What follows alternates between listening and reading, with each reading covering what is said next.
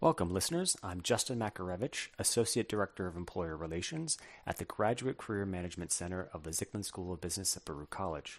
Thanks for tuning into this episode. Thanks for joining us, everybody. Really excited about this next episode of the GCMC podcast.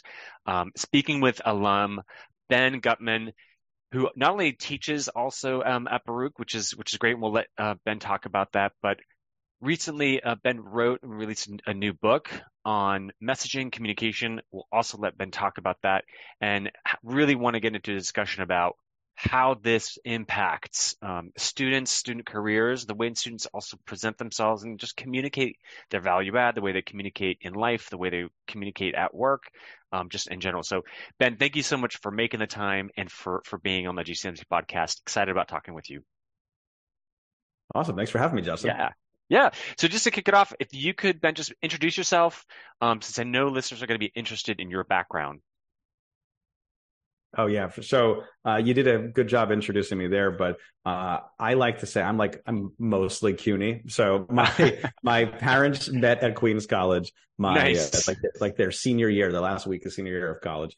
I went to Baruch College as an undergrad a number of years ago. I worked at the Graduate Center for a while, and now I'm a faculty member in the marketing department here at Baruch. And I also married a Baruch alum who is currently getting her second Baruch degree also. So it's a lot, right? Yeah. But I love CUNY. I love Baruch. And beyond that, though, so in addition to teaching in the marketing department, which I've done for what is going to be my 19th semester in a couple of days here. Wow. Which is what crazy are you teaching how fast I go. as well? So I teach digital advertising, marketing 45, 57, if anybody cares about that. Fantastic. But it's a lot of fun. It's for undergrads. It's mostly seniors. And I try to give as much of an overview of digital marketing and like the industry and running a business and getting a job and how to pitch clients, all those things. I try to cover in my class. And so it's one of my favorite things I do. I've been doing it for a long time. I only teach one section a semester, but it's the best. Amazing. Yeah. And outside of Baruch, what do you do too? Yeah, so I guess I buried the lead there, which is I ran a marketing agency called Digital Natives Group for about 10 years until we sold it recently. And it was a lot of fun. I started it basically right out of school with a couple buddies and actually with the help of an old Baruch professor too. And we worked our way up from like the local ice cream shop, local camera shop to working with the NFL and Comcast, I Live New York and the Nature Conservancy and a million different other great clients. And so that was a great ride. We sold it about a year and a half ago. Congratulations. And since then, thank you. And then, since then I've been doing some independent consulting and obviously writing this book.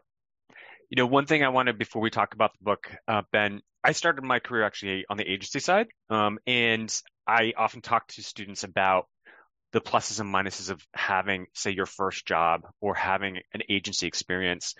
What are some of the pluses that you find? I think there might be minuses, but I'd love to focus really on the pluses because I got a lot of pluses out of my agency life. I'm obviously biased towards that, right? Having done that as well. I think that if you want to get a broad range of experience and figure out where you want to kind of jump into next, I think joining an agency, especially a smaller agency, which again, I'm biased. I ran a 20 some odd person shop. Right. I think that's a really good way to get your feet wet with not just a lot of different clients and have exposure to a lot of different people and on that side of things, but also a lot of different parts of the agency. If you're going to some big shop, I knew a guy that, his first year, all he had to do was crop banner ads, like morning till night, like all day long. Oh my gosh. That's, listen, you cut your teeth, you make some experience that way, but that's not as exciting as if you go to a 20 person shop, 10 person shop, 50 person, you get exposure to a lot of different pieces of the puzzle. Even if you aren't responsible for doing everything, you might be like, oh, I understand what copywriting, what they do. I understand what the design department does. I understand what the media guys are. And I think that's a really good way to figure out where you want to jump in head first.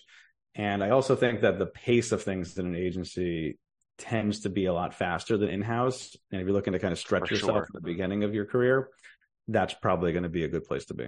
Yeah. I'll add on mine, I actually work for Fleischman Hill, which is under Omnicom. So, really large network. So not the 20-person agency, but, just to go off of what you said, one of the things of the pluses of a big agency too, that I found was your access to subject matter experts throughout the network. Like all you have to do is pick up the phone and they're there to help. The amount of resources, obviously, that's available to you in an agency, which means not only resources available, the exposure also to like cutting edge technology that you might be using for clients, and things like that. I completely agree with you. Just in general, though, the exposure to how businesses run and your role in it, and I think also, at least being accountable for billable hours is just makes your mindset completely different. I think that you understand like how a business works a lot more when you're in the agency than otherwise. And what you said, I haven't had as much exposure to the large agency stuff. I've done a little bit of work for them and stuff. But what you said is true too. And also, frankly, the brand of having a large agency on your resume sometimes helps a lot as well. That's one of the things that does tend to be in the negative column of starting at a small agency, is I think you get the best type of experience and you really get to learn stuff, but it's not as like impressive as a line as having like, the Googles and Facebooks of the world on there. But I think that's not, I think that's a little overrated. I think it's more important to find something that you enjoy doing. I agree with you. I agree with you 100%. I'm biased about it, and I loved hearing your perspective on it because I talk about it too. But I really want to talk to you about your book and sort of, I think your perspective and theory and on messaging and communication that comes out through this book. It's a really important topic of mine. It's a really important topic of our Career Center. Nothing happens without really understanding the way in which an individual communicates. And so I'd love to hear about why you decided to write about this. Just if we could start at the genesis of it, what really came up for you to decide, a book is what we need here? Oh, definitely. So I saw, in my life, professional life as a marketer, my other professional life teaching, of course, my personal life, just being a user of the world, that so many people and groups have such a hard time communicating, right? It's the fundamental challenge in almost everything we do is communicating. So I asked myself, why is that? Why is it so? Why does something work and other things don't? And it turns out that we have this bias towards complication. The science backs up what we see in our own lives, right? We're naturally predisposed to add instead of subtract. We prefer to needle around in the details instead of focusing on big challenges or big solutions. And then what happens is all of the systems around us incentivize us to complicate more and more. I mean, we cower into kind of the safety of complicated, and that's rewarded a lot more in the immediate term than doing what actually works. The problem is all this complication is the exact opposite of what we need to do to be effective communicators. What is this bias towards complication? Can you go a little bit further into why individuals might feel comfortable, or why there's also the safety of complication that you had talked about? What does that mean? Yeah. So on one level, the simple solution there, or this simply put rather, is that when you have complication, you have a lot of different things to hide behind, right? You can hide behind that extra slide, that extra paragraph, that extra page in your website.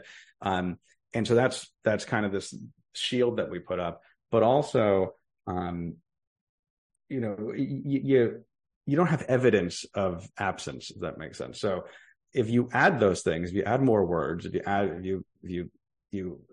the disclaimer, add the extra line and the call to action about whatever it is, there's evidence of that. You can point to that and say, look what I did. That's good for me, for my promotion. That's good for me for getting my picture in the newspaper. It's a lot harder to subtract. There's a great book and a number of studies done by a researcher, Leidy Klotz, from the University of Virginia, where they ran all sorts of experiments. One of them involved like Lego figures, one involved like a mini golf course, one involved a vacation itinerary, and some just involved like boxes and squares, right? Mm-hmm. And in all these different experiments, people were said, okay, how can you improve this thing? By default, all of us bias towards adding things to improve it. We say we're going to add more Legos to make the structure work. We're going to add more holes to the mini golf course to make it better. We're going to add more stuff to our vacation itinerary to make it more fun. When in reality, a lot of the optimal solution for a lot of those things would be to subtract. Mm-hmm. Yeah. Right. And Ben, you mentioned, we forgot to name the title of it. Simply put, is the title of the book. So Yeah. that's really good to mention there too. If we sort of pivot this to, obviously most of the listeners here are students. We're talking about undergrads. We're talking about master's level students, some PhD students as well, right? So everybody from early career to experienced hire. And individuals who are in their job search often find it difficult to effectively communicate what it is they bring to the table. Do you agree? And if so, why do you think that is? Absolutely. I think that going back to what we said before about, being in an agency or a small team, understanding how business works, is the one thing I have seen when I've hired people, when I've seen my students go out and try to get jobs and stuff, is a lot of applicants, a lot of job seekers don't understand, like what I put in the book as the first principle, which is beneficial. What's in it for the receiver? Mm-hmm. How are they better because of what you're saying? And people talk about, oh, I've done this, this, and this. I've got this degree. I've worked here. Some hiring managers will care a lot about that. But if you're talking to people that are further up the food chain, that are like the small business, like the owner, if you're talking to people who are higher up in the C-suite and stuff, they care about what you can do for them. They care about what, how do you make the business better? You're not being rewarded for getting the degree. You're saying, okay, I can come here and I can raise revenues because of this. I can cut costs because of that. I can, change our brand, whatever it's going to be. And that's what you need to focus on in a lot of your conversations, especially, again, the further you go up the ladder, that gets more and more important. And that kind of comes up in one of your chapters, specifically that was called the Enlightened Idiot, where you had mentioned about you're not the audience, right? And you frame it within this idea of empathy. Can you go even further about the application of empathy as an idea when people communicate? Absolutely. So with empathy, what I'm talking about is, are you speaking in a language that the audience understands? Okay. Are you speaking literally in the words that they can understand? And we would be surprised about how diverse our different understanding of language is, depending on where, what our backgrounds are. Also, the Oxford English Dictionary adds or changes the definition of a word about every 29 minutes. So, like you literally don't want to use words that are too complicated. That is one piece of it, but it's also like speaking like a human and speaking in a way that understands what the needs and desires and motivations are of the receiver.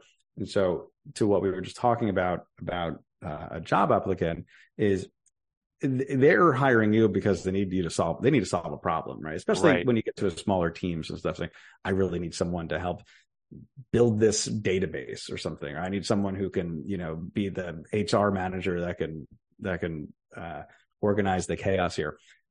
And they want to know you can solve that problem. And they're going to respond a lot more to you speaking to them like a human, like a peer. So, trying to about in a problem solving perspective, than in just saying, well, here's my qualifications. This is the coursework I did. This is the, yada, yada. Yeah.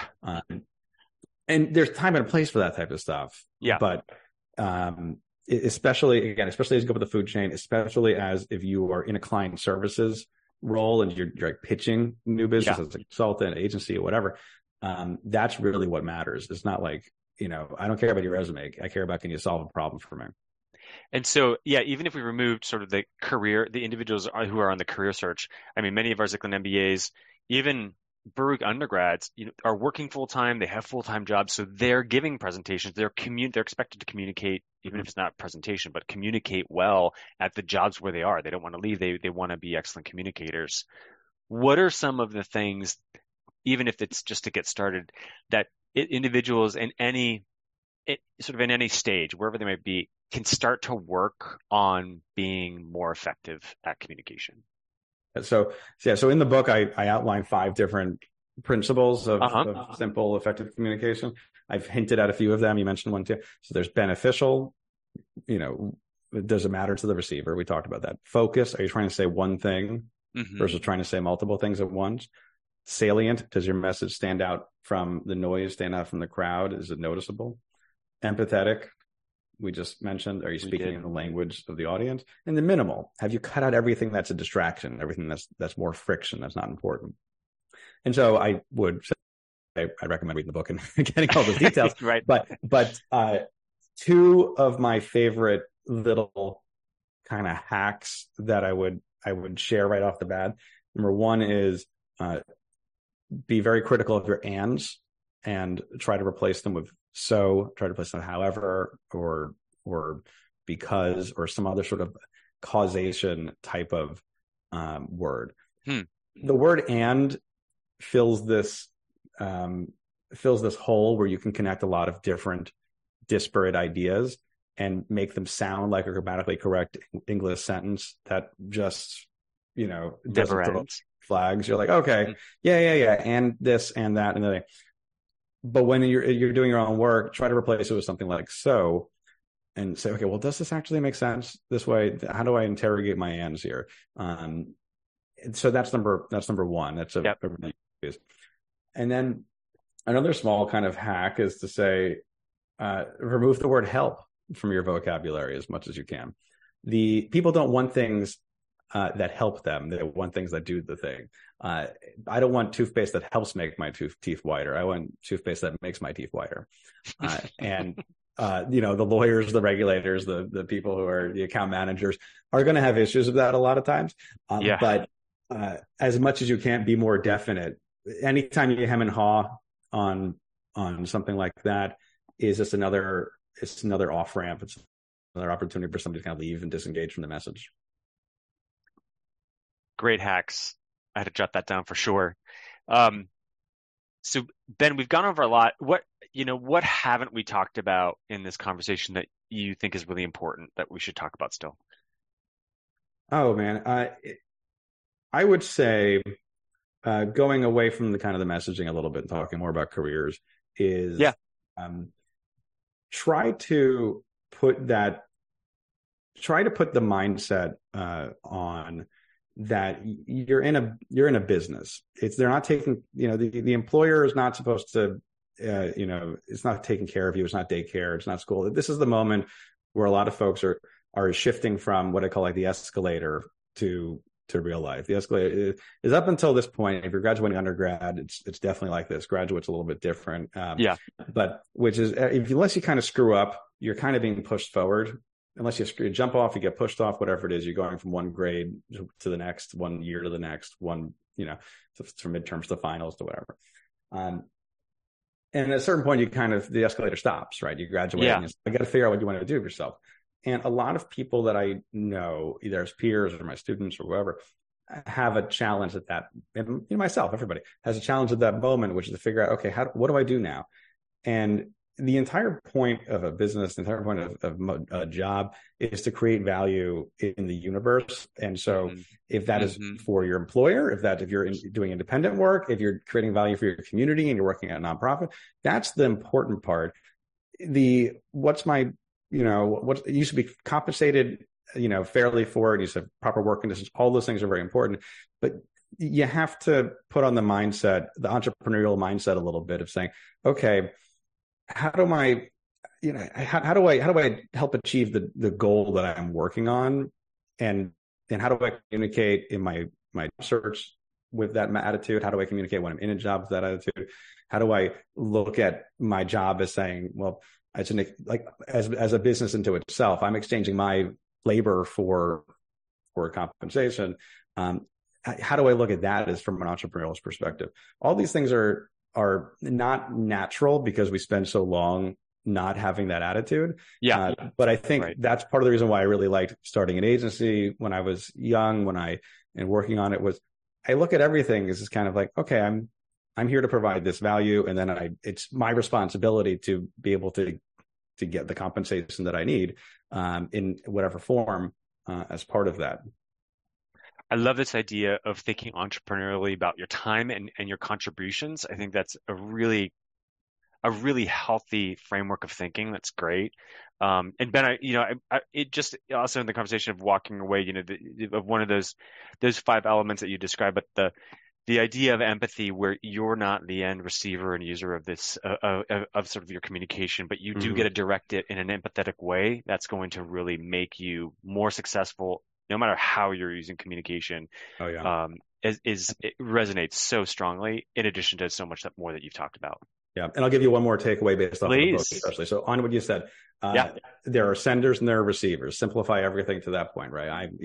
We all put on both hats back and forth throughout the day. It is the responsibility of the sender to quote unquote pay the postage of the communication, right? Just if you're sending a letter, it's your responsibility to make sure that it is noticed, that it is understood, and that it is acted upon. It is. And so it's kind of putting on that humble hat a little bit, and going from there. Yeah, it's that. I mean, in so much of this, the entrepreneurial thing that we're talking about, the empathy, everything here, it's really, there's so much humility that I'm hearing. There's so much humility in making people be better communicators, in general. Ben, congratulations on the book. Huge achievement. I can only imagine what it took, and again, everybody, it's called Simply Put. And Ben, thank you for the conversation. Thank you for your insights. Thank you for discussion, and thank you for being such a supportive alum. It's great to talk to you and take this time with you. Thanks so much, Justin. I really appreciate it. If you want to find out more, get the book, do everything else. BenGuttmann.com has everything. I send out an email there too. And then great. My name is, so it's BenGuttmann. The name is not minimal. There's 2 T's and 2 N's. And if you check everything out there, I appreciate it. And that's going to be obviously it's in the episode description too. So you'll be able to find it there. All right, Ben, until next time. Thanks. Thanks so much, Justin. Bye-bye. Thanks, listeners, for tuning into the GCMC podcast, where we look to get off-the-record thoughts and perspectives from individuals who have been hiring managers and in hiring positions in their careers. The GCMC is here for Zicklin MBA and MS students and alumni for their careers wherever they are, so be sure to stay in touch with us.